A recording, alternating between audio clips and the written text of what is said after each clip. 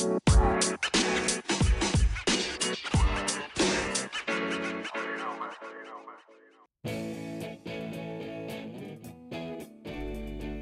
to this episode. We sit down with the legendary band Cornershop. We talk about how they got started, challenges they faced, racism in the musical industry today, and the future of music in general. Have a great day, and I hope you enjoy this episode. Cornershop are a band originating from the early 1990s. In a time where music was typically white dominated, here was a band led by a British Asian person.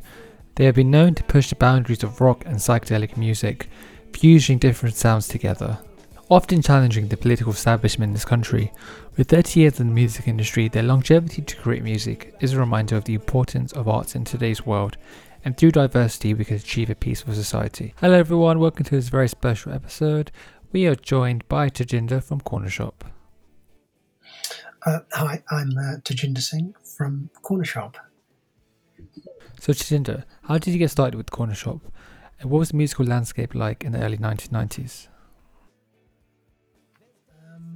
Well, we first got started by not wanting to be in a group and just making up noise, really, because we weren't musicians as such.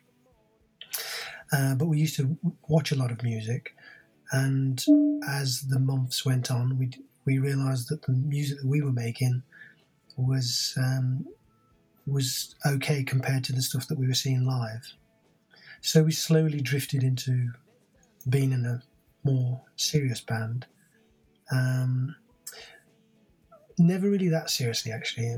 We were just doing it for the social aspect of it, and to be meeting up in different places, and to enjoy making different songs on the hoof.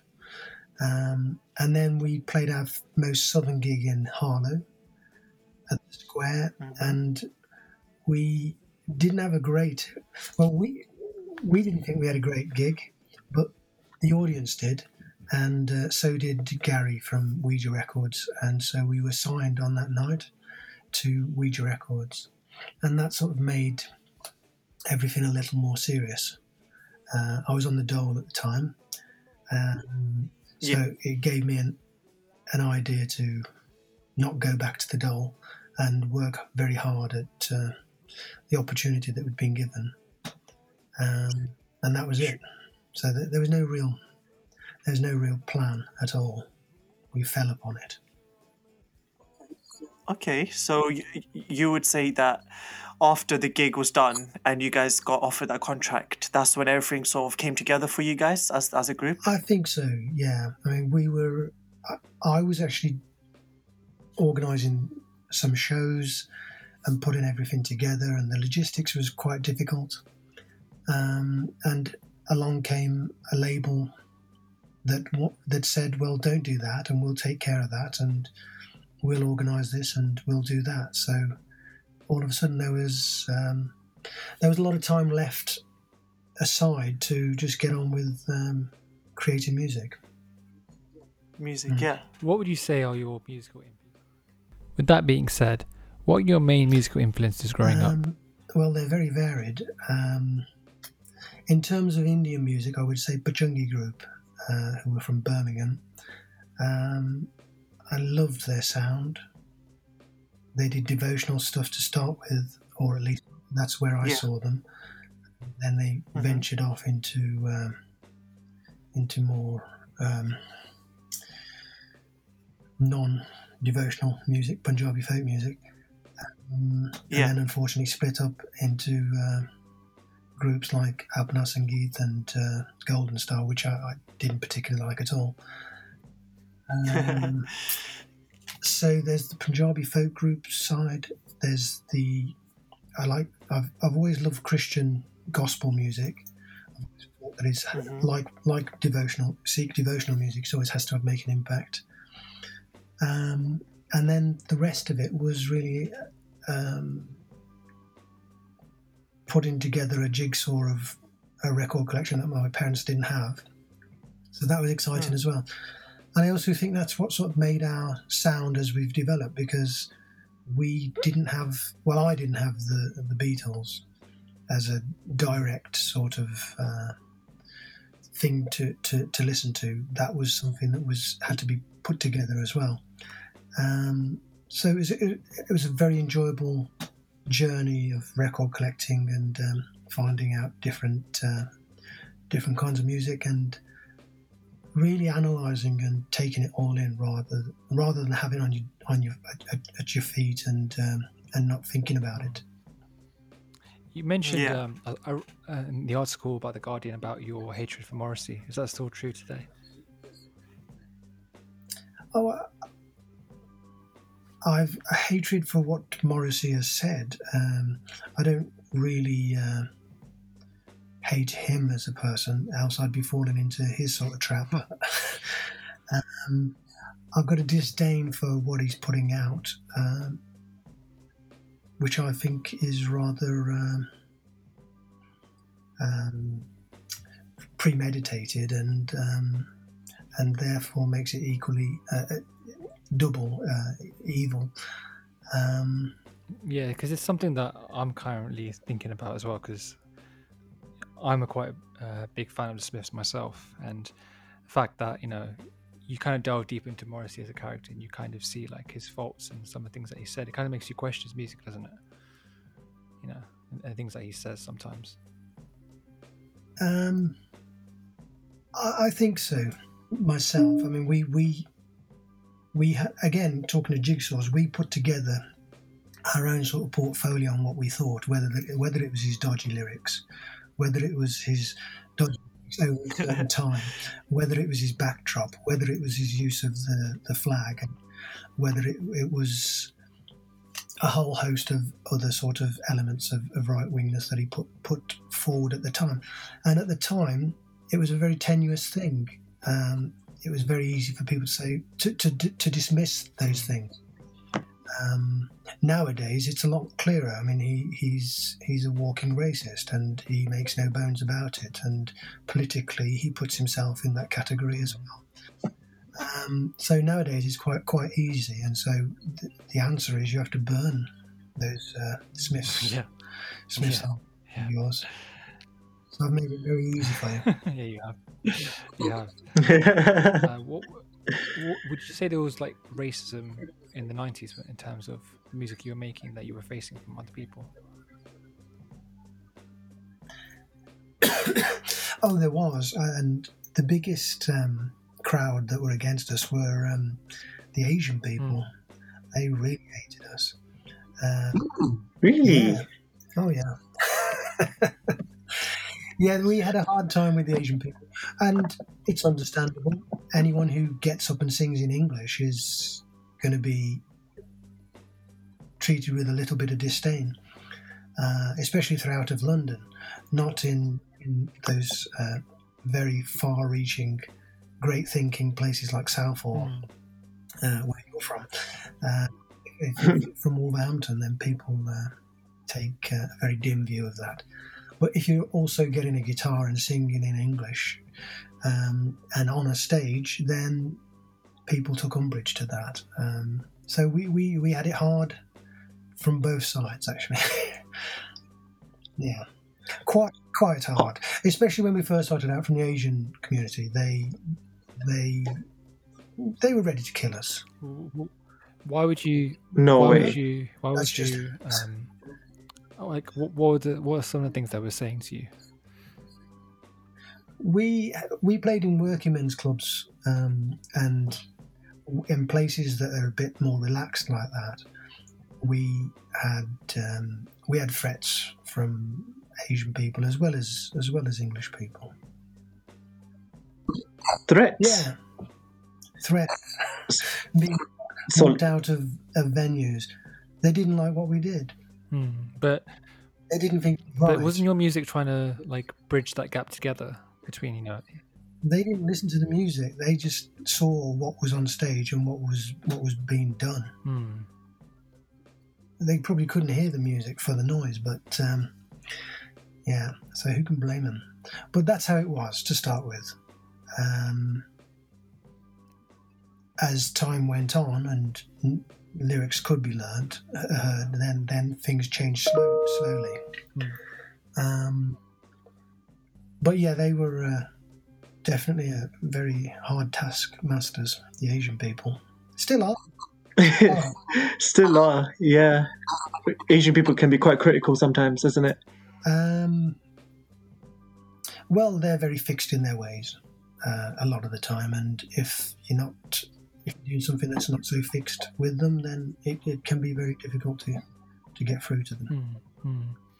Do you feel that kind of? Do you think the racism still there now in terms of the Asians, or it's gone less now since the 90s? Sorry, racism against Asians? Yeah, in terms of the music industry now, or do you think it's? Oh no, it's always there. It's always going to be there. Yeah, it's weird because we're so old that I can sort of look back on a time where we grew up with the default of being black and Asian, and we knew our place. Whereas in the 90s, people started to move away from that. They started to think that their place was exactly the same as any other person in that country, and they had a complete right to everything that anyone else had. And woe betide anyone who thought different. We didn't have that attitude. We had an attitude that we were different and we knew our place, and we had to be quite wary of that. So it's quite weird for that kind of question to me, because we've always seen ourselves as we're a different tier to the mainstream white people and the mainstream black people as well. And did that influence the kind of music you guys made? Well, yeah, I was born in Wolverhampton, where Enoch Powell was talking his first load of Brexit nonsense in '68. So I was born in a cloud of that, and that probably influenced me more than any of the trends in music or racism of the 90s. Do you feel like there's been a decline in South Asian artists in the mainstream then? And why do you think that is?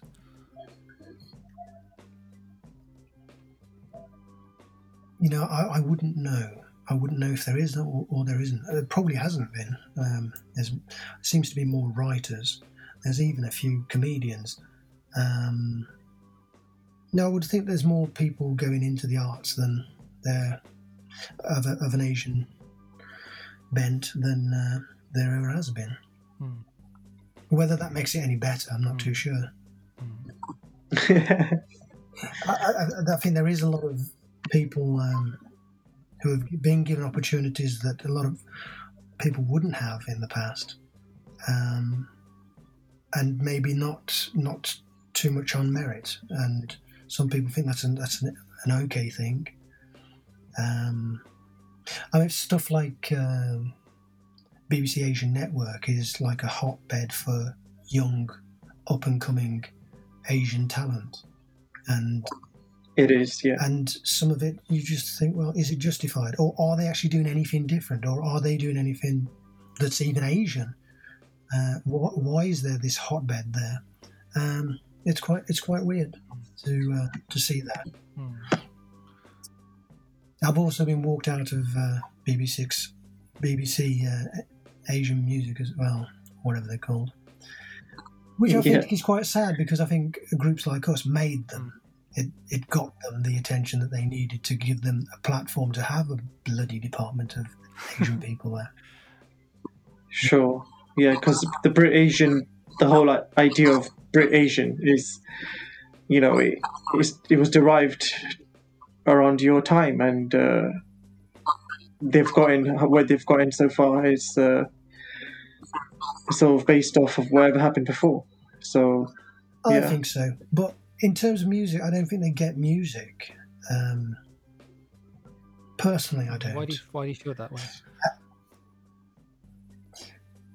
Because I hear their music and I've heard like French music. French rap has not changed since the 90s, and that's what I find Asian music is. It's not changed since the 90s. And a lot of the finger of that has to be pointed at the people who are in charge of pushing it and playing it. And I think Asian Digital Network play a very slim remit of nonsense, and that's why it's just stayed in the background, and people move away from that organisation and do different things, like speak the news and other shit like that. Anyway, I was told to be very positive by my wife to keep positive, so I'm very positive from now on. Do you feel like Which is do you feel like there's a lack of genres in that network then that they're playing? So you kind of hear the same stuff as you said. I feel that they don't want to move away from anything other than what is rather safe. So if someone came in with the guitar, high gain distortion, and started playing in the Asian networks, they probably won't allow it, would they? I think they would be treated with the same disdain that we were at the working men's clubs.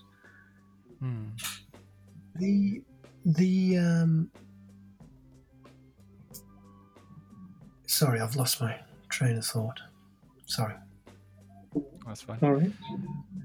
Yeah, so because now you've kind of painted the picture. So if I've imagined myself just going to a studio and saying, like, I've got like a 4-piece band, I'm going to BBC Asian Network, and if I try to play some of the songs, I could just get rejected. Really, that's not really right, is it? You could I get could be what, sorry? rejected from the building. You know what I mean? I wouldn't be allowed to play. You probably wouldn't get in there Yeah. to start with. Probably, yeah. Probably thrown out by security. So it's quite sad. Well, it does happen. Did you face these obstacles in your time when you guys were like going to radio stations and, like, let's say when you guys made music, were there any obstacles in terms of like radio stations playing your music as well at the time?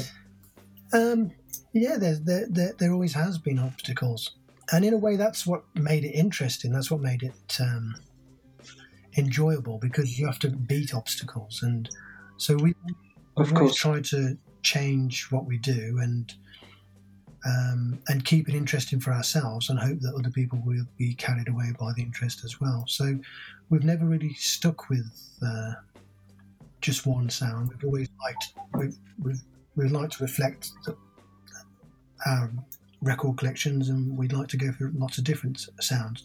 That makes it harder, because things don't stick so readily. But it also makes it more interesting for ourselves. Yeah, because it's an exciting journey, isn't it, that you go on? I think what we've done as a journey has been pretty much as exciting as it gets, because we're totally independent from the start. We've been on medium, we've been on small, we've been on major labels, we're now on our own label. So we've seen the whole gamut of it.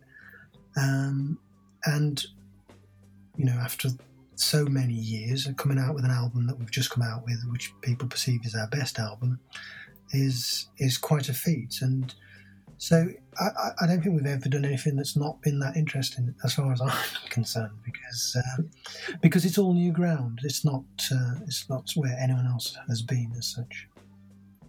Yeah, and when the Brim of Usher song exploded, the remix, right? Were you guys expecting that, or like, what was your reaction when you heard about it doing so well? Well, we were already having a lot of success with the album that the original was on, When I Was Born for the Seventh Time, and we were in America by then. So really, if anything, it sort of dampened the flames of what the album was doing. And in America, you have to build an album up, and it takes months and years to actually put the hard work in and get that through. And we'd got the Spin album of the year. We'd done really well in Rolling Stone and other places. MTV were playing us all the time. When that came along, we didn't know what to expect, but when we heard it, we knew that it was going to be on fire. We thought it was a great remix, and it was, and it still is. And Unfortunately for us, that took a lot of the shine off the album, but it also gave the industry, going back to the industry, a nice excuse to just slap us down a bit and say, well, it's a remix, and they couldn't give us the credit completely. That would be too much. It could have been a lot worse for us if we didn't have that remix, but the album after that had songs like Lessons Learned from Rocky 1 to Rocky 3, and that could have done quite well without all the focus on something like Brimful of Ashes. So one never knows which way it could have gone. Yeah. We love the remix, we love the original, we love everything we've ever done. What would you say is your favourite sort of piece of work that you guys have made? What's your personal favourite of everything that you guys have created? I really love Motion 11. I'm not doing the vocals on it, but I wrote that. Lessons Learned is a wonderful song, I think. There's quite a few. Staging the Plaguing of the Raised Platform was one of John Peel's favourite songs of ours. And then stuff off the new album, pretty much all of it is quite close to our heart because we put so much effort into it. And then there's other stuff that's like the Bubbly Core album. We're very, very pleased with that. I think that's still ahead of its time. I don't see that going out of fashion at all. If anything, I think music is going more towards that, especially Asian music, and that was done just after the turn of the century. So we're still very pleased with that. How was touring with Oasis, by the way? Oh, it was great. Yeah. Again, we didn't know what to expect. It was in America, so we turned up, and the venues were massive arenas. And on the first night, they played. Well, I think we met some of them in sound check, and then they played, and then we went backstage, and we all really got on very well. Their crew were very nice and helpful to us. We were treated with lots of hospitality, and we got on so well that we then did a song with the bass player, and we did a song with Noel as well. But it was all very positive. We didn't see that much arguing within them as a group, and it was. I don't think there could have been two more akin people put together that sounded so different. And Noel would come on and play Jill and the Share at the end with us, and we Ben and Anthony would sometimes join them on stage as well. We got on, and I lived in Manchester in '89, and we were studied in Preston, so we knew how Northern folk are, and it was great. Does the reputation by the media, is it true, or is it just all phony? I would say it's true. It's just that we didn't see that much of it on tour. We saw there was some weird things going on backstage, and it was definitely rock and roll. But that's sorry, my phone's that's what makes them or broke them. You also mentioned in a recent Guardian article that you didn't see the band as part of Britpop. Do you feel Britpop wasn't as big as it was perceived?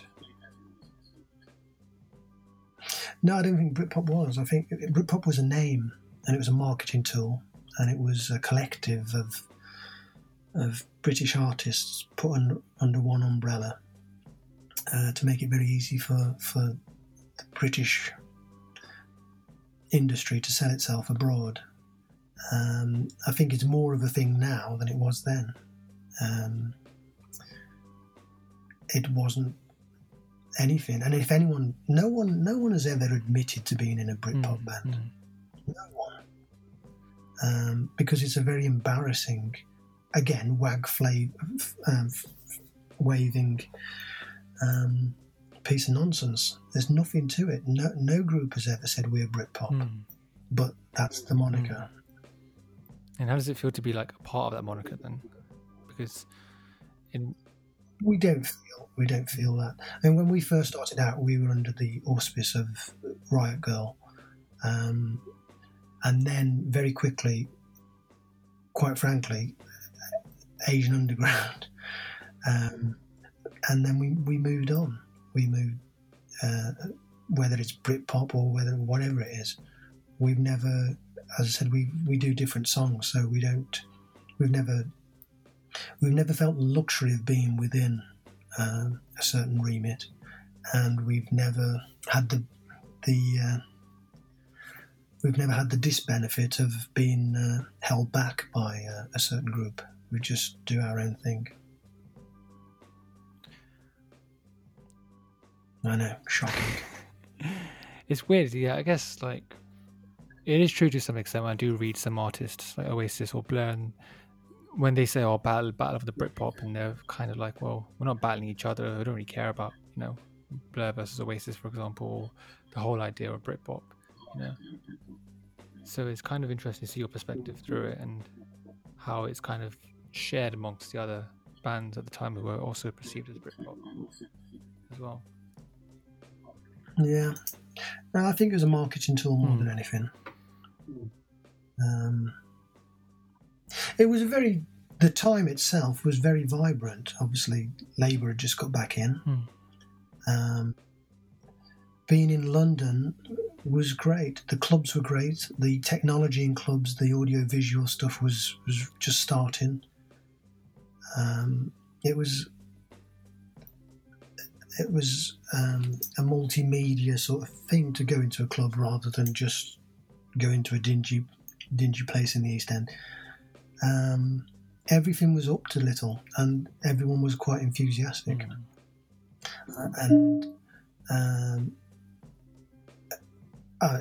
I might not care for Britpop, but I do think that being a band throughout the 90s was an excellent time to be being a band. I also think it was the last time where there was a lot of money flying about. There's no money in the industry anymore, obviously because of Brexit. So this year it's dead, but even the rest of this century has been people have had to sell their souls to get money rather than just sell a few records. I wanted to ask about Brimford of Asher again. How did Norman Cook contact you guys about it? Well, he actually got in touch with the record label. We were in America, and we were told that he'd heard the song on radio and that he wanted to do a mix of it. One thing about the original was there was no bass on it, and Norman's a bass player, so he thought that even if he added the bass, then it would do something to make it different. And so we said yes, and he came back with his mix, and that was that. And would you say Bollywood was a musical inspiration? No, I wouldn't. Hindi films, maybe. Bollywood to me is a bit like Bhangra. Folk music was fine. Bhangra sort of took it a bit too far. Hindi music was fine. Bollywood takes it a bit too far. I used to love the Hindi films, but I started to dislike them sort of towards the mid 80s. They were all the same, and some of the stars I just couldn't be doing with. How do you feel about the musical landscape changing for, say, Bhangra music at the time? I thought it was very. You have like influences from reggae and stuff coming in, and remixings and stuff happening in the 90s. That was 90s, but late 80s was more Bhangra. It was I thought it was a false sort of amalgamation of West and Indian, and you could hear that. Simply putting drum beats onto tracks to make them more Western, or putting a bass line in. You went to a wedding and a reception, and you'd see these bands get bigger and bigger, and then all of a sudden they'd be saying, "Oh, buy our single because we want to hit the single charts." And when I heard things like that, I thought that sounds a bit shit, and it's just not that sincere. So, other people might take a view. Well, that's what they needed to do, and I didn't. It's the same with Nusrat Fateh Ali Khan. His music was untouchable. So when people did touch it and did make mixes of it, they just spoilt it. I think so. I think it ruined it. Yeah, you that's can't very touch true. that and make it any better because it's just steeped in a tradition, and putting horrible keyboard bass lines on it and just killed it. Loved him.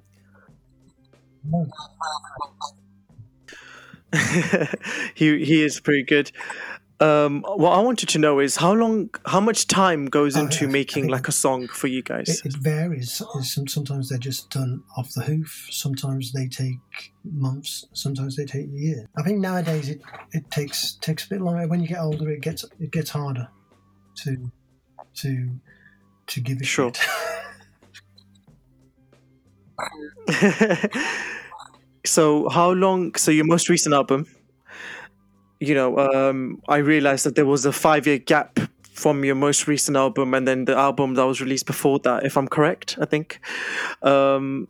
So, is that it? So were you guys working on the most recent album in that time, or was it did it take exactly 5 years, or was it, longer than that, Some or songs was it were shorter than longer that? Or we started before that. Yeah. Some songs were done just before we started mixing. Sorry. Sure. Yeah, it was a difficult album to do because we needed to get it right. We needed to make an impact, and we didn't Sure. want. That's why we used less technology on it. We wanted to make it more in the same motorway, and we Yeah. needed it to work, and it did work. And the reviews Mhm. have been absolutely great, and it's still going. So we're very happy about that. And it's still got the variety, still got the politics, still doing something different, and we couldn't really be more happy about it because being in the industry as long as we have, it's a shock to us as well that people have taken to it so well. Yeah, it is quite well put together, actually. So, a little bit of background about me. I'm not really someone that has grown up listening to rock music or indie music or any sort of that sort of stuff. I usually listen to different kind of music.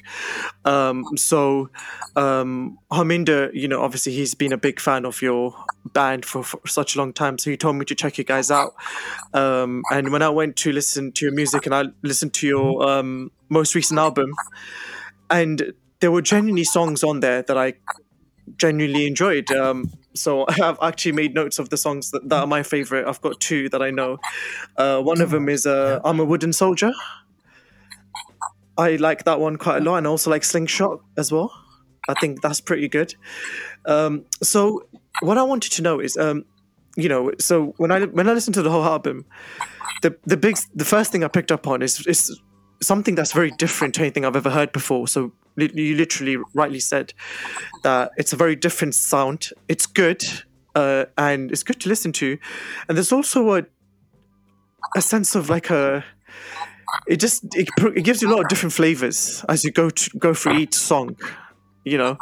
So what makes you decide, oh, this is the song that's going to go on an album? And let's say if you've got an album that has 10 songs, do you make like 20 songs for an album, and then do you decide, okay, from this 20 we're going to filter down to these 10 songs?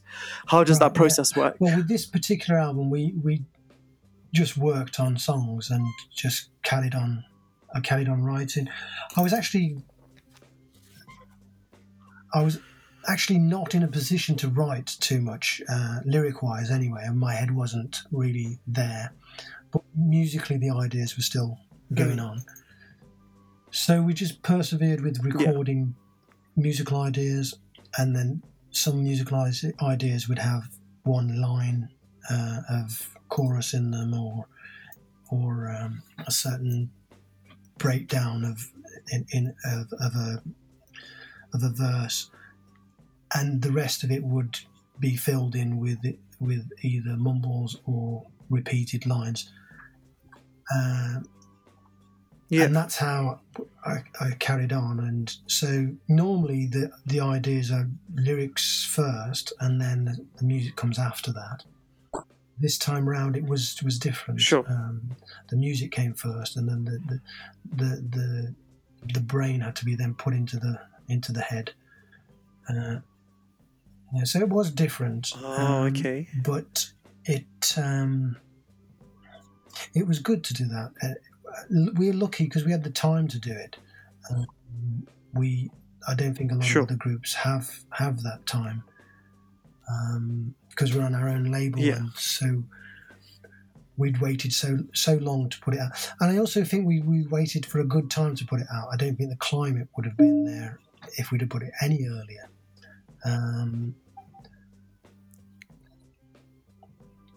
Why is that? I think people were still into indie music that was all band, or just single songwriter people, and slowly that started to go to turn back. And also the sound, our sound is, some of it is retro sounding, some of it's not,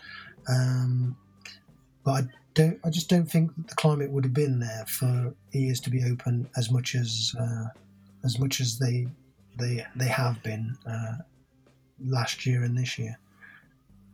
So how long were you sitting on this project for? About 5 years. Yeah. So wow.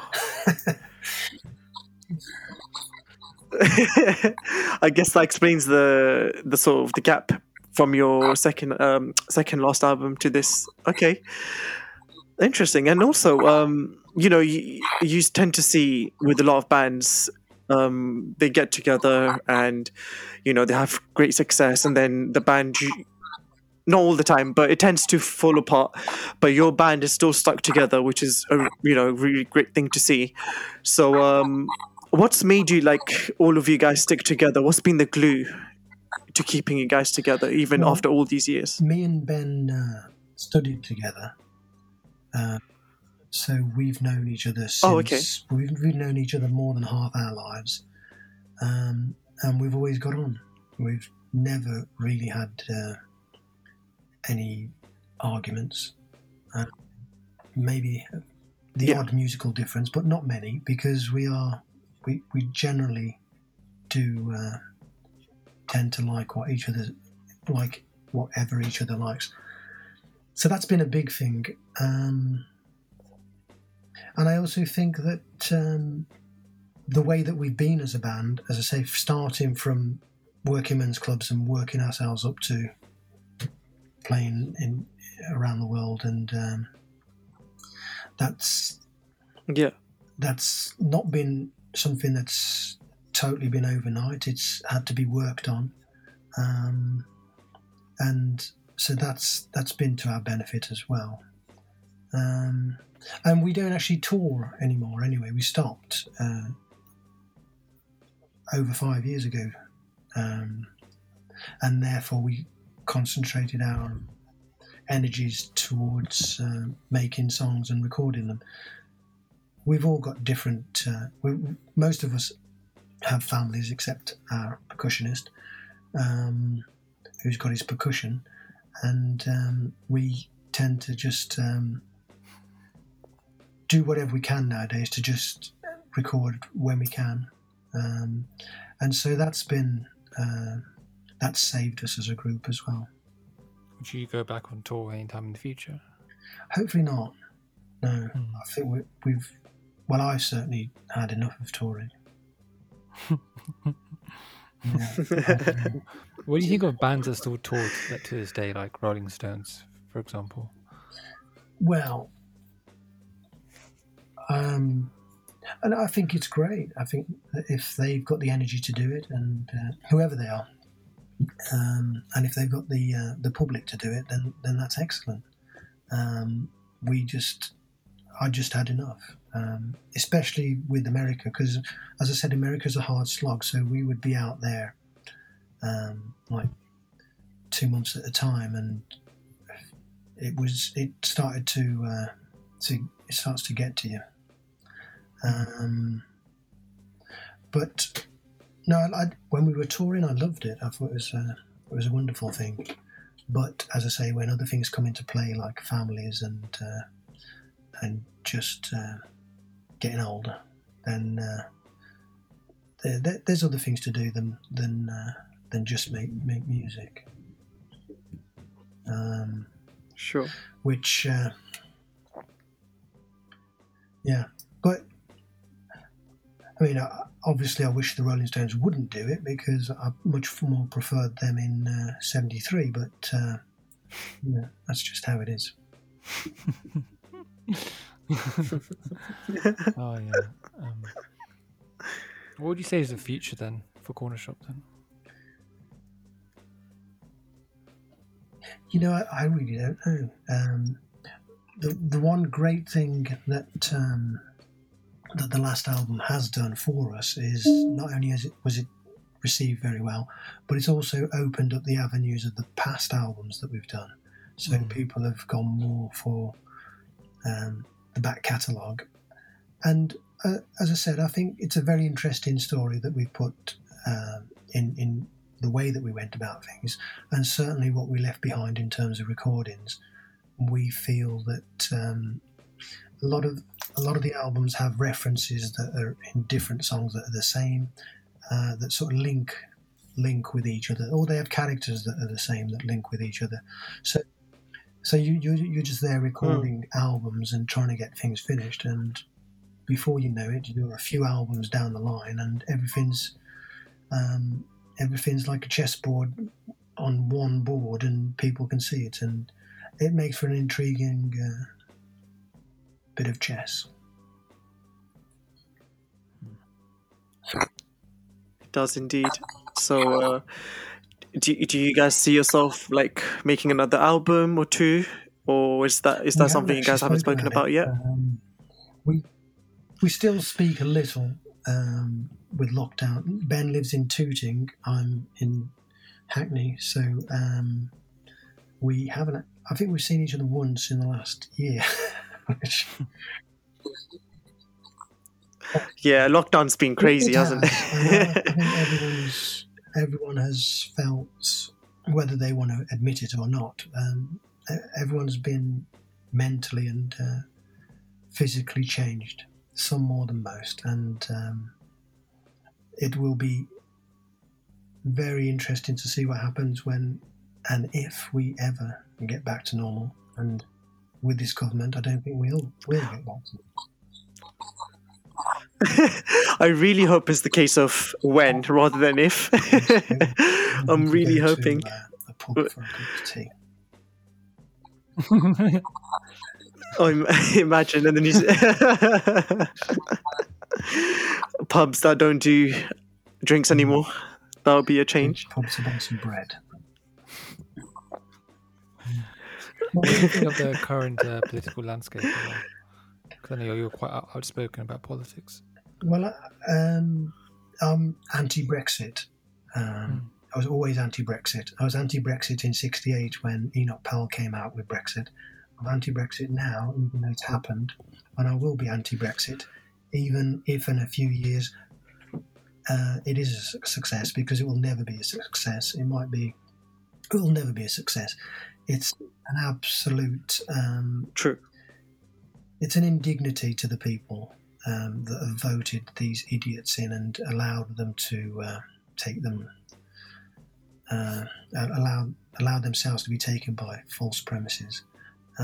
We are fucked. In the last 2 days, they've been Elton John and Radiohead talking about the negotiations need to be redone. I think they should have been a lot more severe about it before it was done, because they were in a more of a position than most to actually say what shit was ahead of us. In a way, Britain deserves that shit. It needs to eat that shit. It's the mindset of what the British have allowed themselves to be.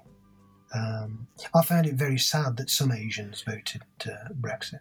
I think that's pitifully sad. That hurts. But so is that's how the decades have been. People forget where Asians in particular have come from. Yeah, That's the main thing. They forget too readily what parents and other people have had to endure, and for them to vote Brexit, I think is a tragedy. And that's before you fetch COVID into it. And COVID is handled so badly, it's unbelievable. The death rate is astronomical, given that it's a small island. It's not looking good for that buying the bread in a pub, quite frankly. But other than that, fucking great. No, I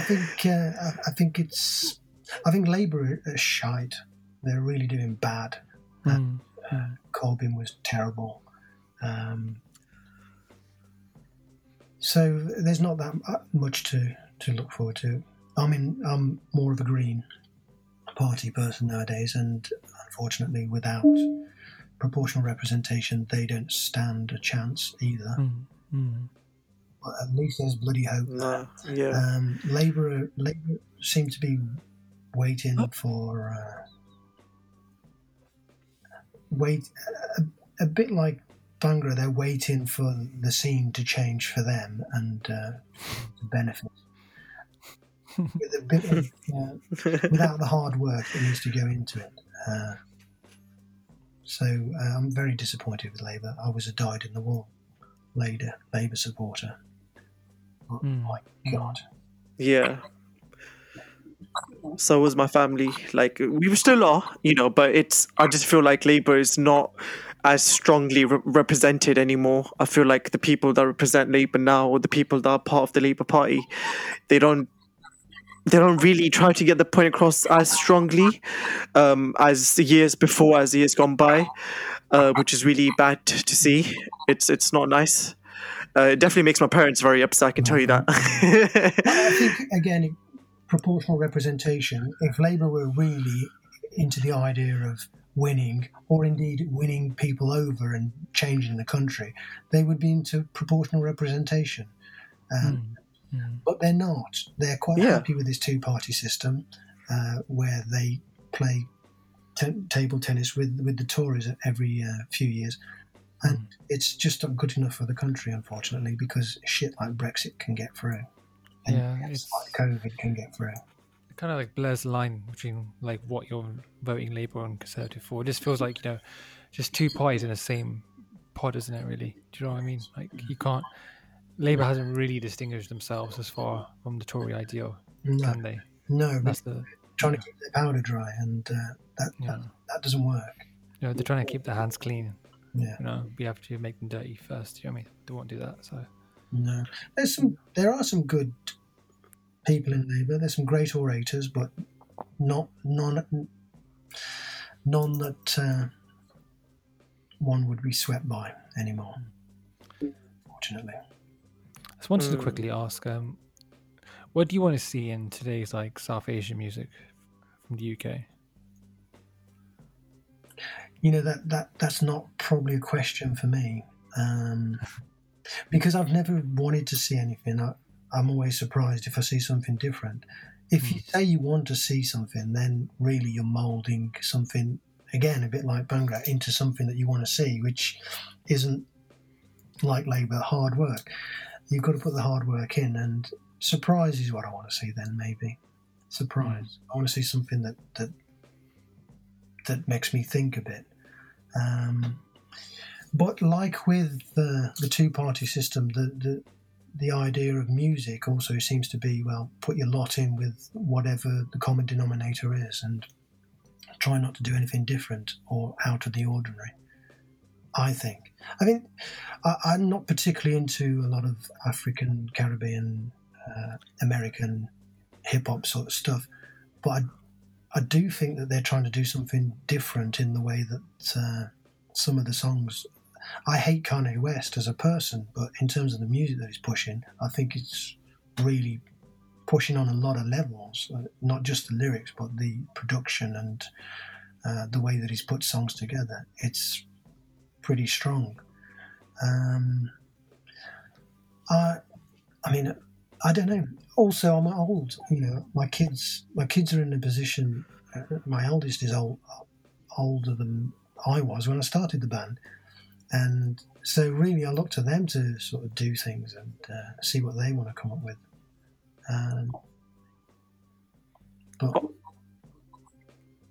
Are your like family members, are your siblings into music like yourself, or do they have like other career plans in mind? My oldest he's doing a degree in music, so he likes music, but it's more technology based music, which doesn't really do it for me.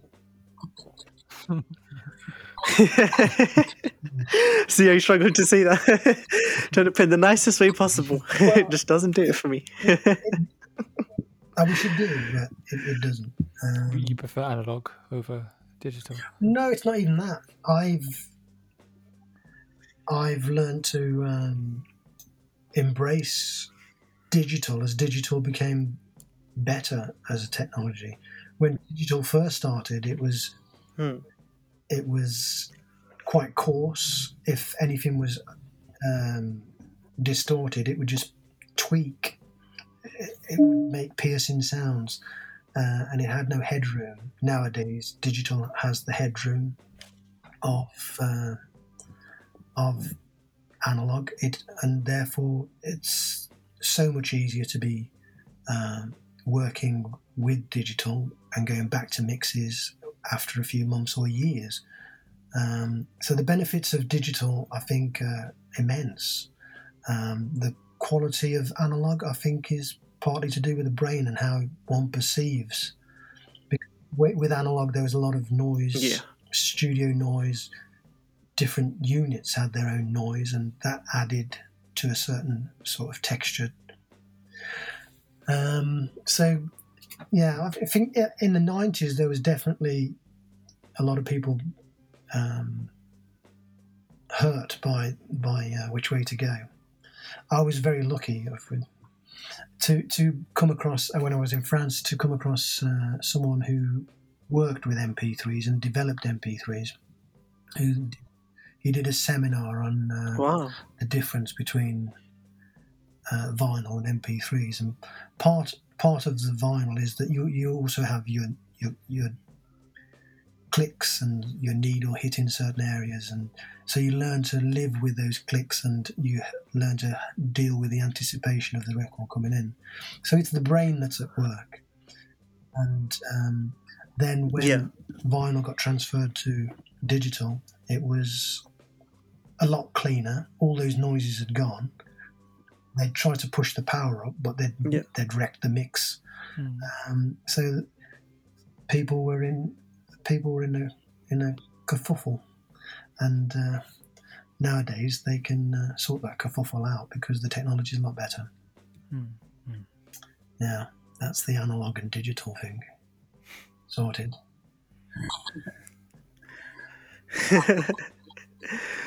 Okay, on that note, it has been amazing to have you on our podcast, Tajinder.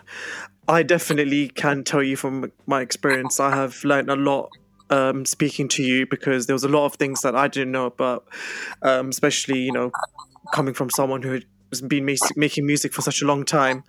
So it's definitely been a learning journey for me. So I appreciate you coming on our podcast and talking to us about your journey and answering our questions.